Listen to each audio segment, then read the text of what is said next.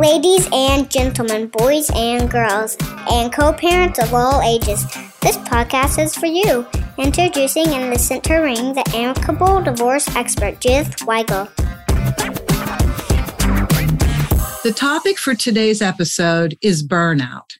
Burnout for women who work and raise families, but for all the men listening, this applies to you too. Burnout is burnout is burnout. And depending on the amount of time you interface with your family and your children, gentlemen, this could equally apply to you. But the two ladies that we have on our program today, Dr. Jacqueline Kerr and Kristi Rible, are specifically going to talk about workplace burnout. And if they continue to just reference women, just hang in there because it's a topic that does apply to everybody. Let me give you a little bit more background on who these exceptional women are. Let's start with Dr. Jacqueline Kerr. Dr. Jacqueline is a mom, behavior scientist, and burnout survivor, but she's also most recently a TEDx speaker. Lots of credit for doing that, Jacqueline. She is in the top 1% of most cited scientists worldwide. She left her position as a public health professor in 2018 and now hosts the podcast Overcoming Working Mom Burnout, where she interviews researchers, diversity experts, and leadership coaches. She's on a mission to dismantle the causes of working mom burnout. You go, girl. And her TEDx talk provides solutions that we can all use to change the social norms around burnout. Welcome, Jacqueline. And next is Kristi Rible. As founder and CEO of the Human Group, which is a leadership coaching and culture consultancy, Kristi is dedicated to humanizing the workplace, good luck, by building caring leaders for thriving cultures. But I know you're on the right track. She is also a vocal advocate, international speaker, and educator in support of the advancement of working mothers, women, and caregivers who find themselves overloaded, underpaid, and often misrepresented. She teaches a course at Stanford titled Motherhood and Work, Challenges and Opportunities for Change, and created a film, which I love this, Global Mothers, Global Daughters. Ladies, thank you for being here. I know your schedules are crazy, so thank you very much. Thank you for having us. And thank you for addressing the topic of burnout. So this is a divorce podcast, and most mothers do work. If they didn't work during the marriage, they're certainly now working once the divorce has taken place because there are two households, the same number of children, and the expenses go on and on. Jacqueline, I first of all would like to address the reason why you did the TEDx talk, because this is going to give people a big window into who you are and why you chose that topic. And so please share with us journey to the topic. Thank you so much. And my experience was that I burned out, but I didn't even know it at the time. I was working in public health, very aware of stress management strategies to help with health. For example, I would run my dog every day, try and get lots of sleep. But when I actually then had a physical breakdown where I started to have panic attacks, I was also experiencing suicide ideation. I assumed that I was having a midlife crisis or some sort of breakdown, and I didn't understand it as burnout. But in my burnout recovery, as I started to learn what might have led to my burnout, I started to see the research on burnout and understand that workplace burnout in particular is defined by the World Health Organization and recognized by the World Health Organization. But it's really important to understand it's the conditions in the workplace that also create that burnout. So I very much blamed myself, felt like I was a failure. But as I started to learn two things, one, that burnout comes from conditions in the workplace that include lack of autonomy, bias, injustice, lack of reward, that made me start to think about my experiences in the workplace. And then at the same time, I was also trying to do a lot of personal work to understand what I could have done better. How could I have been a better mom, a better wife, a better colleague? And I was reading all these books about women managers and women in leadership and starting to understand that there were true barriers for women and particularly mums in the workplace. And that these barriers are the sorts of barriers that lead to burnout.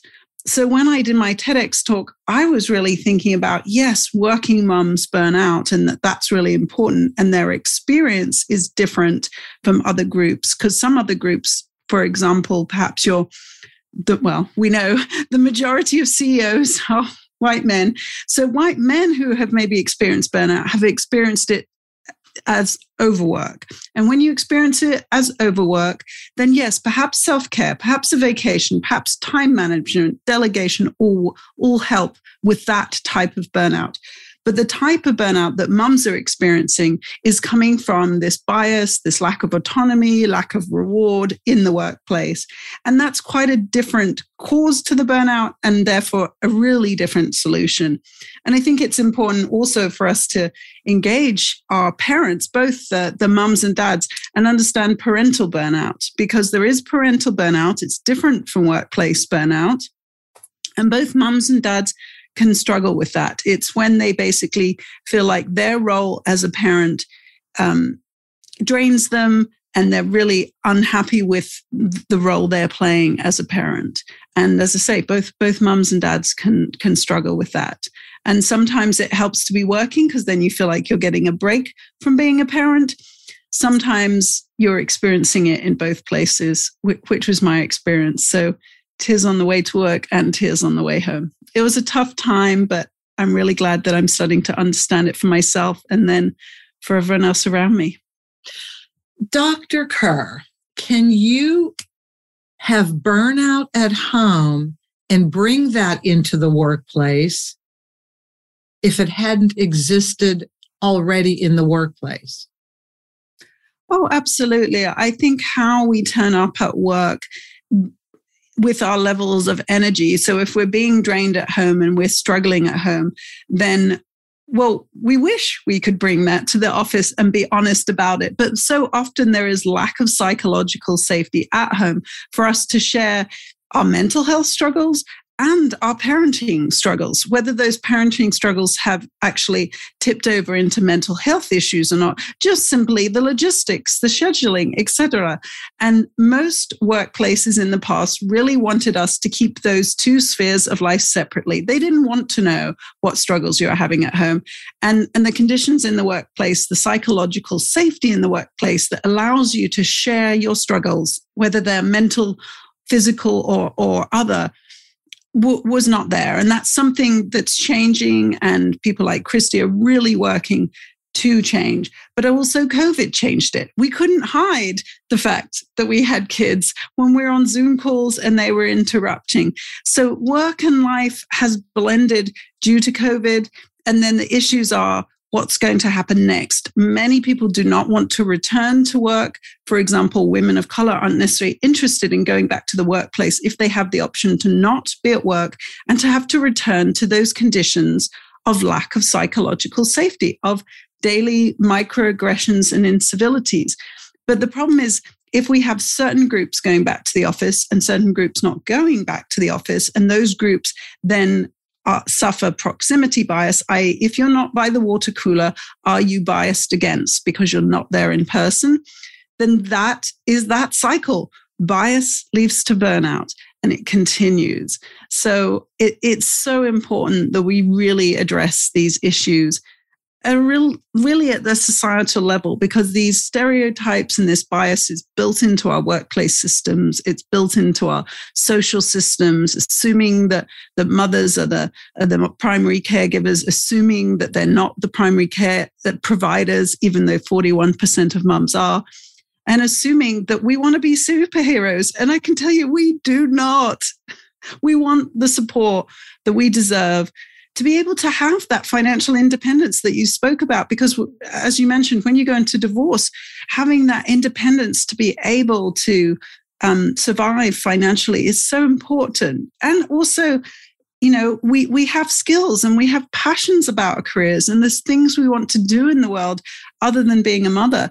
But I think that transition to having women being able to be financially independent because of their work, that's such an important gain for women, and it needs to be supported, and it shouldn't be something that is so difficult to maintain. So the answer, the remedy to what you've just described, Dr. Kerr, may rest in what Kristi is doing with the human group. Can you pick it up from here and explain what you're doing with the human group? And can you accomplish the remedies for Dr. Kerr that are necessary? That's our goal, Judith. That's our goal, 100%.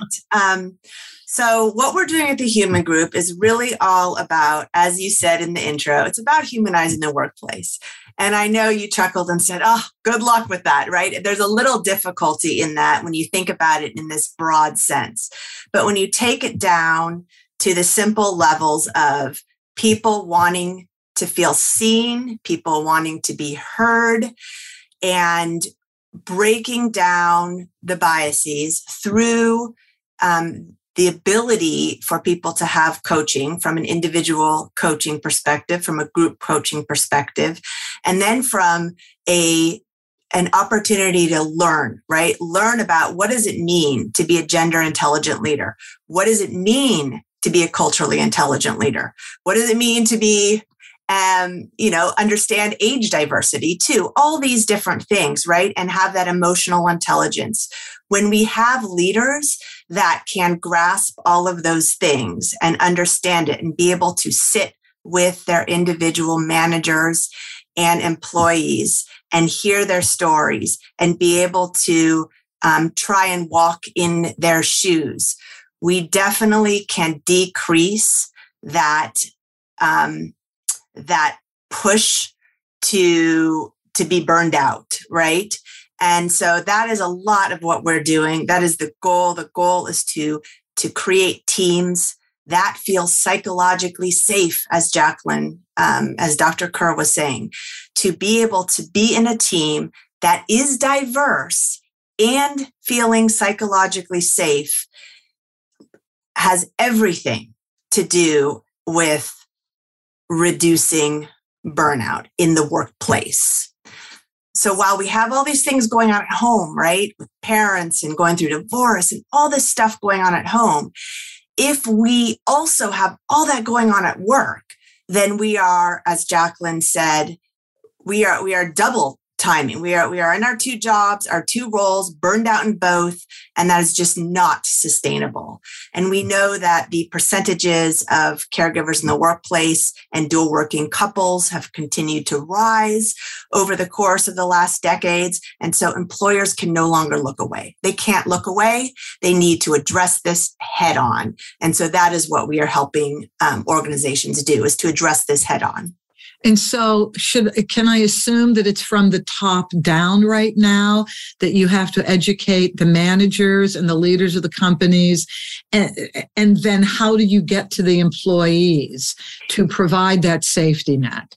It needs to come from all sides. It can't come from top down. It absolutely must be modeled by the leadership of an organization. That's 100% necessary. But at the same time, middle management is incredibly important, because middle management manages up and they manage down. And we also know that middle management is typically those that are the most burned out. So really focusing on those middle layers of the organization have the most far-reaching impacts and effects on both levels within the organization. But leaders must be modeling these things. They must be modeling. If they have children, they must be parenting out loud and saying, I am leaving early today because I have to take my child to the doctor. And we want to see men doing that too, right? Male caregivers doing that. And so modeling the reality of our full, complex lives at work, bringing your whole self to work, is a reality that we live. And so the modeling of that is critical. Is there a concern, Kristi, that too much of an employee's personal life will come into the business environment and prohibit productivity? Again, that comes down to psychological safety. How safe do you feel within your teams to be able to bring your personal things to your manager, to your teams? And so too much is really dependent on that person and that team and how safe they feel in that environment. So if there is an employee that is feeling like they can't share anything that's happening in their personal life at work with anyone, there's no safe space for them to do that, I would say that would lead to more difficult working environments for sure, less engagement, less productivity at work. So that's really something to pay close attention to. Dr. Kerr, can you add to that? Yes, I think it's really important for workplaces to understand that well-being comes first. Well-being precedes productivity. I think a lot of people think that our jobs, when we feel successful in them, that will make us feel happy. And that's really the productivity of your job leads to your feeling of fulfillment and therefore your happiness. But that just isn't the case. Yes, in some circumstances, that type of flow can occur, but it's really important that if we do not turn up to work healthy, then the productivity does not follow. And so I think a really good way to think about this is the shift that happened in schools that we also need to see in workplaces. So, for example, schools were noticing that their grades were falling. And then they started to blame the parents and say, the kids are not coming to school having eaten, rested, etc. They're coming to school unhealthy, and we start to understand that our health is related to our grades, for example, of our students. And so for ages, they just blamed the parents. And what they didn't understand in that finger pointing is that not every family has the resources to provide all the environments to support these kids to come to school rested and healthy. Some families, if they've got shift work, the kids can be getting disturbed or playing caregiver roles themselves. So the schools then started to understand, okay, if we want the grades across the board to go up, we need to provide these supports in the school. And it's so important. We spend so many hours at work and so many hours for students in schools. That's such an important time where we can reduce some of these disparities that exist in society through these important social institutions, and to understand our workplaces have that role as well. So once schools started to provide more nutritious meals and more opportunities for physical activity, then the students' grades improved across the board. And that's really what we need to think about in the same way in the workplace. Because again, if we're pointing the finger and saying, deal with your own well-being at home through your own self-care, that perpetuates further bias, one, because not everybody has those resources in their home to afford a therapist or a coach. And that's why coaching subsidized by employers or actually brought in by employers, like what Kristi does, that's so important for disparities. So I think it's really understanding, well, you have to start with a healthy workforce and then the productivity follows. And it's the same with diversity. A diverse workforce is more innovative, has greater collective intelligence. All these things come from starting with a healthy, diverse workforce, and that's important. And I think one of the things that Kristi didn't mention yet, but I'm sure is really important to the work she does, is loyalty. I mean, we're having such a problem with turnover, and turnover is so costly. So that loyalty that comes when a manager actually shows some compassion for your situation and provide you support in that situation, that changes your loyalty to a team because you realize they saw you as a person. Now, just back to the C-suite, since you mentioned it, and I think Kristi's really right about those managers being the sandwiched in the middle. there's sort of two things here. A recent report from Deloitte said that the C-suite are burning out too. But that comes back to what I said at the beginning. The type of burnout that the C-suite are experiencing is probably this chronic stress that we have all experienced due to COVID, right? The uncertainty, the fear, the anxiety. This is chronic stress, and all the changes that we've had to deal with. Change can lead to burnout. Too much change leads to burnout. But so I understand that we are, as a society as a whole, we've been really experiencing this chronic stress. And that's what burnout is. It's chronic unresolved stress. So yes, the C-suite are experiencing it, but it's not the same because it's come from bias that they're experiencing, or lack of reward they're experiencing, or lack of autonomy. So again, the causes of the C-suite burnout are different, and their options are so much greater to be able to leave and find some other work. But I think the other part about the managers that Kristi mentioned too is, if we say at the bottom of the rung, it's your problem, right? Go deal with your home stuff. Go deal with your self-care on your own. Then we assume it's an individual problem. And therefore the managers aren't managing up. If they can say, everybody, all the women of color in my team, all the women, all the marginalized groups in my team are suffering from this, then I can say this is a systemic problem that I have to then manage up. I have to pass up to the next level, because this is not an individual problem where I just need to manage, help manage one individual person. This is something that is systemic, and therefore I need to sort of bring to the next level as a systemic problem instead of seeing it as an individual problem. So it is complex and complicated, but I think this is really how we need to be thinking about it. If we keep thinking about it as individual problems and self-care as the solution, we are really going to continue to have this huge turnover. And it's serious, right? I mean, I experienced suicide ideation, but I also read reports recently, again, featured maybe in the British news, not in the US news, but about the high suicide rates in American workplaces. And burnout can lead to suicide. So this is not something that's just a nice to have in our workplaces. This is so important. The rates in the US are increasing of workplace-related suicide. And we need to address this as a society. You're so right about that.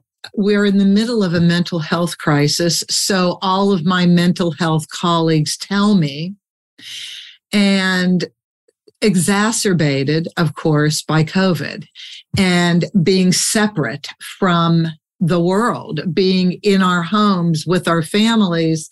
It certainly gave us opportunity to reevaluate our home life, because we were there working and living a personal life. But then you have what you also mentioned, Dr. Kerr, you have the choices now. Do you return? Do you not return? And you have companies dealing with both sides, which I expect, and I'm going to throw this over to you, Kristi, I expect is causing a bit of a dilemma in how the corporation or the company is supposed to function overall. Could you please address that? Sure. I think what Dr. Kerr was talking about in many amazing things, but the piece around retention, right? And how important it is for companies to retain their employees. And we are in this moment of the Great Resignation, where COVID really ignited that, because people started to look more internally, to think more about what is my purpose, what's important in my life, how can I sustain, right? And the job market has been doing fine, at least in the US, to the extent that many employees had an opportunity to look elsewhere to see if they could find something that was better suited to their individual needs. That being said, this time is not going to last forever, right? This time where employees are in control, more or less, depending on the segment of the demographic segment you're looking at. But let's say employees have the upper hand right now to search and find that company that fits their values, that fits the way they want to work, hybrid or on-site, etc. That time is going to change sooner than we think. And when that time happens, companies are going to be again in this position where they're going to have employees that may want to leave, but can't because the job market isn't as good. And they're going to be very unhappy if the organizations don't start to do something. So yes, it's sort of a double-edged sword, right? We want to retain our happy employees and keep them in our seats and keep them happy. But also when this time comes where employees aren't in control and they are stuck, well, guess what? Organizations have to do something then too, right? Because they are going to then have employees on the payroll that are not happy, that are not engaged, that are not healthy, that are not doing the jobs they were hired to do because it's just too much to handle.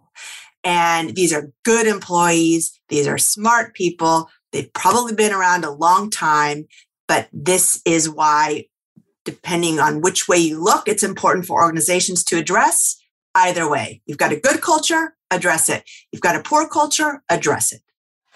How do you, Kristi, to continue this, how do you make the corporation, the powers that be that are going to decide whether to bring you in or not, that are going to decide that they want to be open to this new way of thinking, this new way of working, how do you make them comfortable, though, that this will add to productivity and not just become a session to talk about their personal problems?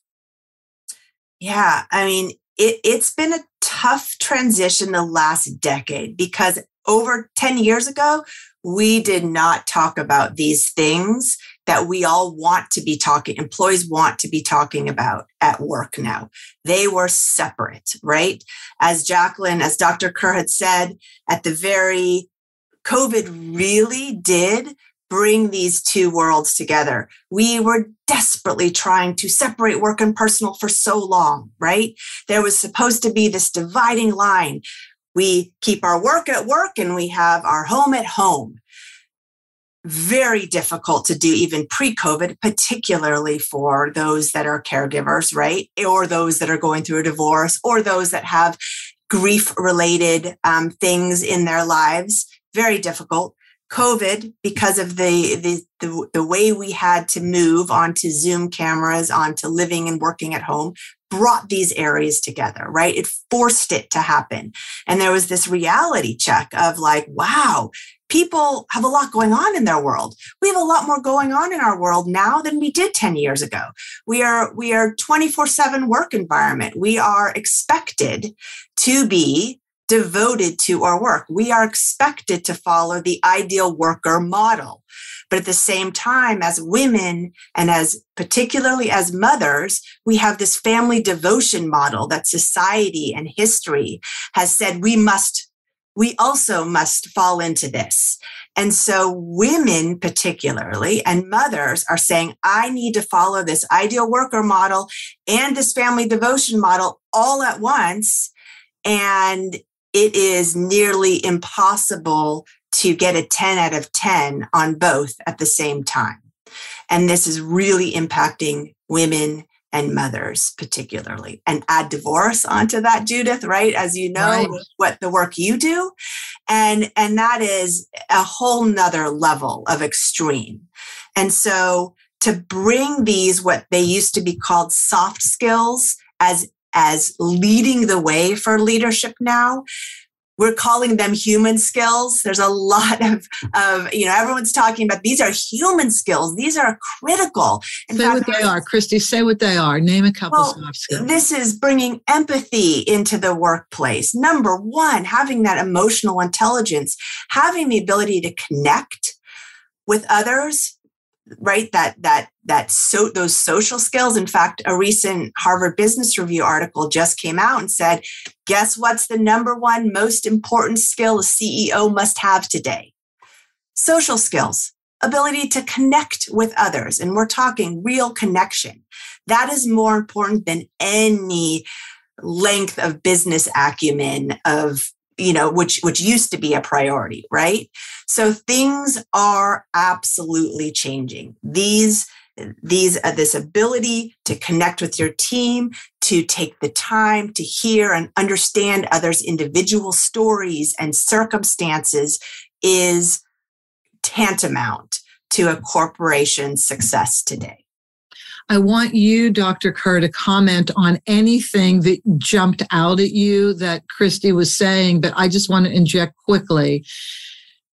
Dr. Brené Brown just came to mind because when she started talking about vulnerability and how the walls break down between you and whomever you're speaking with, if you allow yourself to be vulnerable and just say whatever it is that may be influencing you today and how you're going to perform and how you're going to interface at work. I think that was huge. That was huge. So I want to throw this back over to you, Dr. Kerr. What was jumping out at you that you would like to piggyback on that Kristi was saying? Well, I think first to just address the point you made about Brené Brown, which is she did open up this whole ability to show that vulnerability was no longer a weakness. Now, we have a very typical model of leadership that is aggressive, competitive, and almost none of the things that Kristi mentioned. And unfortunately, those systems still mean those types of behaviors are rewarded. And we often see, this goes back to this burnout issue where I was saying lack of reward. So when men or women perform equally, the men's potential is then judged as stronger than the woman's. And this has been shown again and again in research studies to be simple bias that men and women both have. So again, we have to change the systems so that instead of measuring people on this potential that has no basis in objectivity is not the reason. It's the performance. So there are lots of ways in workplaces to actually institute less biased systems. So one of them is not to have self-appraisals when we go up for promotion, is to have structured interviews for hiring and promotion, to have diverse teams making the decisions, because again, a single manager brings their own bias and they want to then have this unstructured conversation and talk about golf with a candidate. And so that lack of structure, the lack of objectivity are all the things that then bring bias into the system. So there are lots of ways, and there are books, for example, by a Harvard professor, the head of the business school at Harvard, Dr. Iris Burnett, and she has a whole area of research showing that we can design workplaces and society to reduce inequalities. And this is all based on really strong studies and scientific evidence. But I think just back to that point about Brené Brown's work, she has also partnered with Tarana Burke, again, to understand what is vulnerability like for a person of color. And there were so many stories in that book written by women of color, mothers of color, and basically saying it is not safe for them. It is too much of a risk for them to be vulnerable. That in some ways, that is actually still, unfortunately, a white privilege, because the level of safety that they have to have for themselves and for their families constantly means that they do not have that opportunity. It's just not safe for them yet to be as vulnerable as we might be able to be as white women, for example. So I think, again, that there's so much that comes back to that psychological safety that we have to have. So it's okay that all groups actually show up and talk about their personal experiences at work. And I think we've still got a long way to go there. There's been enough in the news, in social media, discussing about, well, with COVID and the lack of medical attention available if they get sick versus in a different community, that may be more Caucasian, have a little bit more money. They have more availability of that. But talk to me about where my thinking may be wrong. To me, it seems like when there is an African-American mom as the sole parent in a household, that parent seems to be a very strong parent. And I listen to their children reference them in talks on media about how strong these women were, being the sole providers of their families. How does that not translate into the workforce, that strength? And maybe it does. It does. Yeah. So it's really interesting. There's a couple of things there about resilience models of stress that I can speak to there. And there are definitely fantastic books, for example, by Dani McClain, and basically saying that she, as a mother, had to really, really always be there for her kids and advocate for her kids. And that was something that she had to do, and there wasn't a choice for her to do that. And again, the strength of these women of color is incredible. And there's data, for example, from an organization called Information, where basically they're saying that women of color have so much resilience and innovation that they bring to the workplace. So that's partly why we need such diverse teams. But I think one of the things we have to acknowledge is, even in the medical research, that we're not acknowledging this resilience, this incredible ability that people of color have to adapt to the stress that they're experiencing. And actually, I just helped a young woman of color submit a grant to the National Institutes of Health, basically sort of explaining that even our genetic and other models of stress have assumed that Black communities are disadvantaged and have not actually given enough credibility to their experiences of coping with stress and how that could have had epigenetic changes in their body. So it's cutting edge science that you're actually sort of tapping into here, Judith, that we, because of our medical model that has come so much from a white framework, and that we know provides such disadvantage to communities of color and individuals of color in how they're treated in the healthcare system,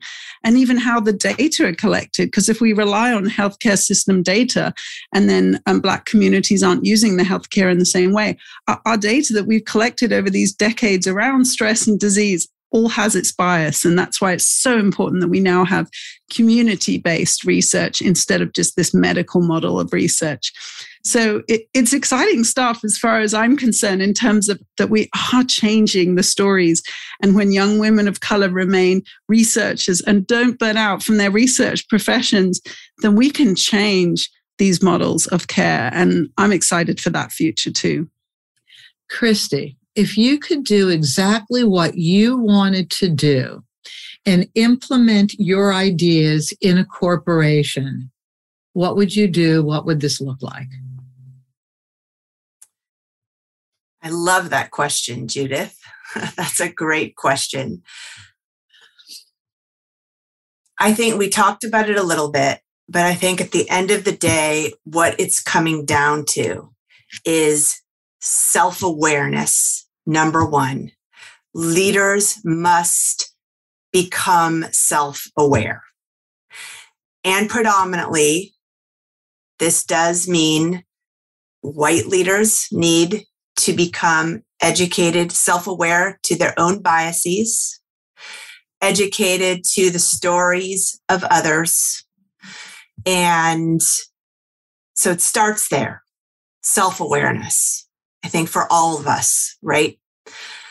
Once we have self-awareness, we have the ability to better connect, build better relationships with our teams, with our people that we work with, which then leads to what we've been talking about all along. It leads to greater psychological safety, because we know, as Dr. Kerr said earlier, we know the importance of bringing diversity together in an organization, on teams.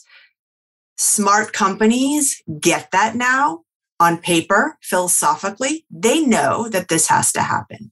And so, yes, there's been a hiring push to do this, but we also know that we can't just bring in a person of color and have everything be okay, right? That doesn't solve it. That maybe adds diversity on paper, but if we again, don't have these other pieces of self-awareness and understanding and trust and relationship building, we are not going to bring the value. We are not going to be able to experience the value that difference brings to a team and to an organization. So it becomes even more important for leadership to start modeling these things, to start bringing a trusting environment, together, and to really build this feeling of safety, right? This feeling of safety. So all those things. And again, this is about leaders. This is about employees. This is about really everyone in an organization to build that self-awareness. But how does self-awareness get addressed? Because you can easily have executives and managers saying, well, I'm self-aware. I know what's going on. What don't I know? That's great.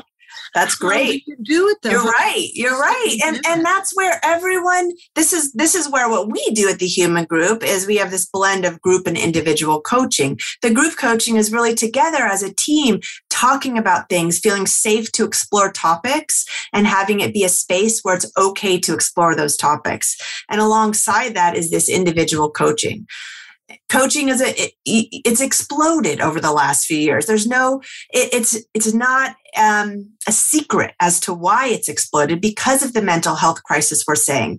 So those individuals who felt as though, well, I'm not having a mental health crisis, it would just be nice to talk to someone, whether or not they're having a mental health crisis doesn't matter. At the end of the day, everyone needs someone to talk to in a space that feels comfortable and confidential, and where you can explore these areas within yourself. And that's hard for a lot of leaders to do, right? It takes time, right? There are a lot of leaders who are not ready to do that yet.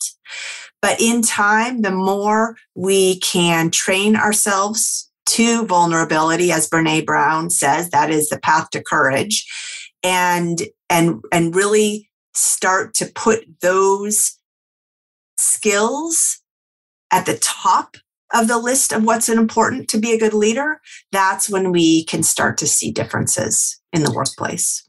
And if I can just sort of bring the science back into that skill development, because as a behavior change scientist, it's so important that we move from awareness, that self-awareness, through intention, which is we really do want to make a change, into actually making the change that is action. So one of the things about coaching is it does develop these skills. It gives you so many opportunities to learn, to actually practice, to get feedback, to have each other cue each other so that you actually are moving into action. So there's a whole area of behavior science that is about skills development and not just awareness. Because the problem with the awareness, and this is where our research has also shown the big problem with unconscious bias training. Unconscious bias makes you aware of the issues. And then what people say is, now I'm aware, I'm finished. The work is finished. From now on, I'm an aware person, so I just have to be myself and go forward. So in some situations, the unconscious bias training has actually led to poorer behaviors in the workplace, if no change in behavior as well, because awareness is important. Like, it's a really necessary step, but it is not sufficient. You have to develop the skills. You have to practice them day on into the workplace. And this is the other place where bias and burnout comes together. So essentially, our brains are hardwired to think in stereotypes, right? That's essentially how we're hardwired. So when you're trying to reduce bias, you have to mitigate that bias, that stereotype that is the first thing that comes into your brain. Now, again, coaching and skills development brings these other pathways, neurological pathways that you start to deepen and rely upon. But when you're exhausted, when you're in burnout, your brain stops being able to access those other pathways, and the effort that you have to put in to mitigate that first response that your brain wants to go to, the effort that takes when you're exhausted and you have brain fog, for example, which is a symptom of burnout, then all those efforts, you're just going to struggle. So actually, we have data showing that physicians who are burned out become more racially biased, and when their burnout recedes, they reduce their behavior and their racial bias. Why? So it's so important because our brains can't, it takes more effort to reduce our bias because we are hardwired to follow stereotypes. Not only are we hardwired, but to be honest, society constantly rewires us. I mean, we're hit by these examples all the time. And again, we're not really aware of it. And it is kind of the main pathway in our brain. So it takes so much effort to actually, become practiced in different behaviors. Agreed. So let's conclude, because we're getting to the end of our time, with the person going through divorce. So when a person is going through divorce, they've got the job of divorce, and it becomes this job that they live with from the time they get up till the time they go to bed. Then they have their other job that earns them money, but they bring everything that's inside of them to their job from their home. And most people do not want to let anybody know at their work that they are getting divorced. And I have my theories about this because I work with it every day. I think there's an embarrassment around getting divorced sometimes. Depends on your culture, just depends on your family, just depends.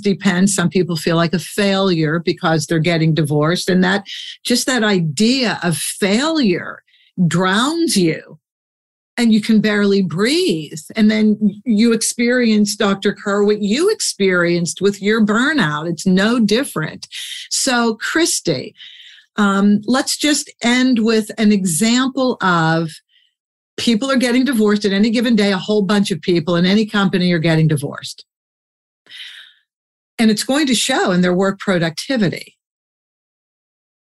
Is there any way off the top of your head, or maybe you've thought about this already, that person getting divorced can possibly share with somebody in a safe relationship at work, so that if they miss a deadline, if they become irritable, if they seem like they have a little bit of brain fog, somebody can understand it at work?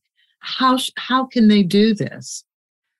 Again, this is it. First of all, it is the toughest time. I just want to acknowledge that until an individual goes through divorce, they have no idea the impact, even if it's expected, amicable, whatever you want to term it. It is a lot. So when you said there are these 2 full-time jobs, add on for those that have children, and then it's another full-time job where you're really trying to ensure that your children feel okay through all this process. And that's a tough thing too. So coming into work and not having anyone to talk to is incredibly tough. To keep that a secret. If there is no outlet, it doesn't matter whether it's divorce or another major thing, crisis, grief happening in your life. If there is not anyone to talk to, this is when we hit a wall, right? This is when things go into a direction that no one wants to go down. So by organizations providing coaching services, providing the opportunity for these people to reach out in a safe space is number one, so critical. And the second thing, one of the main reasons why I started the Human Group is because prior to starting this, I was working We were building an organization that was very much focused on how are we going to best support working mothers. We were very focused specifically on women and mothers and how to achieve gender balance in organizations, because this leaky pipeline of women dropping out was something that we were looking closely at, right? And the biggest learning that came from that time is this. Those women, mothers, those going through divorce, the number one reason why they felt like they could stay and continue and manage was because their direct leader had emotional intelligence, was empathetic, gave them time, listened, connected, and it's everything about their direct leader. The culture of the entire organization could be rated poorly, but if those individuals had a strong leader with these behaviors and these skill sets, that individual stayed and felt like they could make it through. And I think that's the biggest goal that I have, is that we have organizations full of these kinds of leaders. That's what I hope to see in the world for my daughters, who hopefully won't have to make these choices between parenting or, partnership styles, work, all these things, right? That they can just know that they will find cultures in companies that meet their needs. I am going to throw this one example out to both of you as we finish this wonderful, wonderful talk. And that's something that I read either this morning or yesterday on the internet. And it's post the Roe v. Wade decision that came out of the Supreme Court a couple days ago. And I believe I read, and tell me if any of you read this too, that JP Morgan Chase, Jamie Dimon, who seems to be one of those leaders, correct me if I'm reading this wrong, that is very much into cultural advancement and integration. And they're taking a stand against it. He started, I believe it's their company that started speaking out about how very important it was to support women. Did either of you read this? I've not read that one, but I have seen hundreds and hundreds of corporations that are taking a strong stand against this ruling. And it's all around the healthcare of women, 100%, that women deserve the right to choose the healthcare that is best for them. And that stand's been taken by Cisco, that stand's been taken by Levi's, that stand's been the list goes on. In my news feeds and algorithms, we are at a time when companies can no longer stay neutral to big issues. And I think companies know that today, and they're having to take a stand in terms of what they believe in, what the base of their employees believe in. And so I'm seeing lots of companies taking a stand. This must be warm your hearts. Dr. Kerr, would you like to jump in on that? Yes, so I think it's really interesting because we have also seen women's organizers, for example, like Reshma Saujani, try to become a congressperson herself and also then try to influence Congress. And actually, when I interviewed her on my podcast, she said, I can't wait for Congress to grow a heart. I need the businesses to do this work. So she basically shifted and said, I want businesses to provide subsidized childcare, and I want businesses to provide paid leave.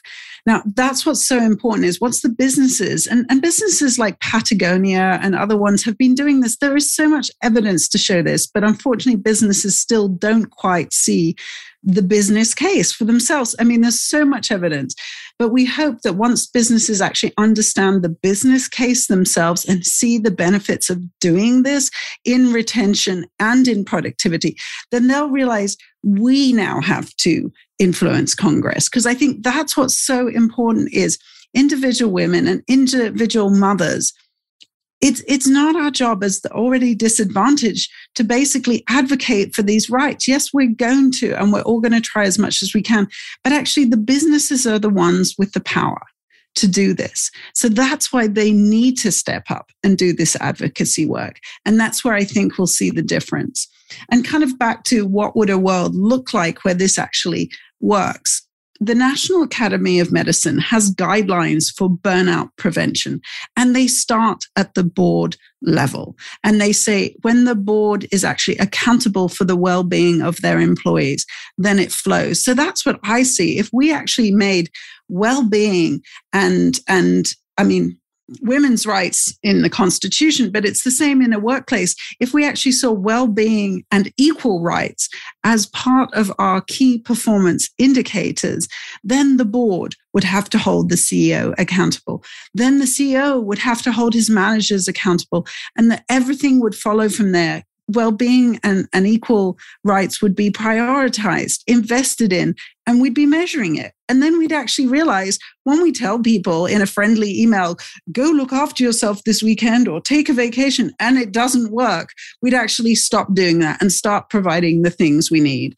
So I think that's what's so important is actually if we start to measure these things because we're going to have to report on them, then we actually also start to connect the solutions to the most impactful activities that change those metrics.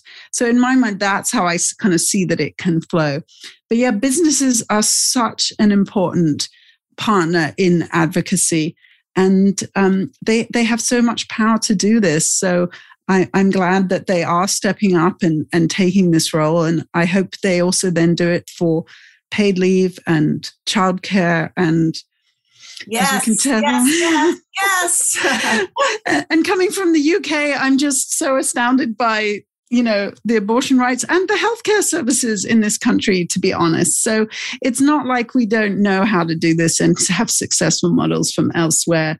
But there has to be such a major change in the culture, and it's a challenge. Invest in your employees and they will invest in you, the company. Is that the truest statement we can make ending this? That is truth. Yes. I appreciate the time you've both given us. That was an amazing conversation. And I am extremely happy that I've met you. I'm thrilled about the work that you're both doing. And I'm encouraged now. I can too easily become discouraged looking at life, but I'm very encouraged right now. And I thank you from the bottom of my heart for taking your time to spend with us and share the work that you're doing and your insights on the changes necessary for a viable, integrated society between business and our personal lives. Thank you very, very much. Thank you, Judith. And I thank all of you for listening. I hope you benefited tremendously from this discussion because I think it was phenomenal.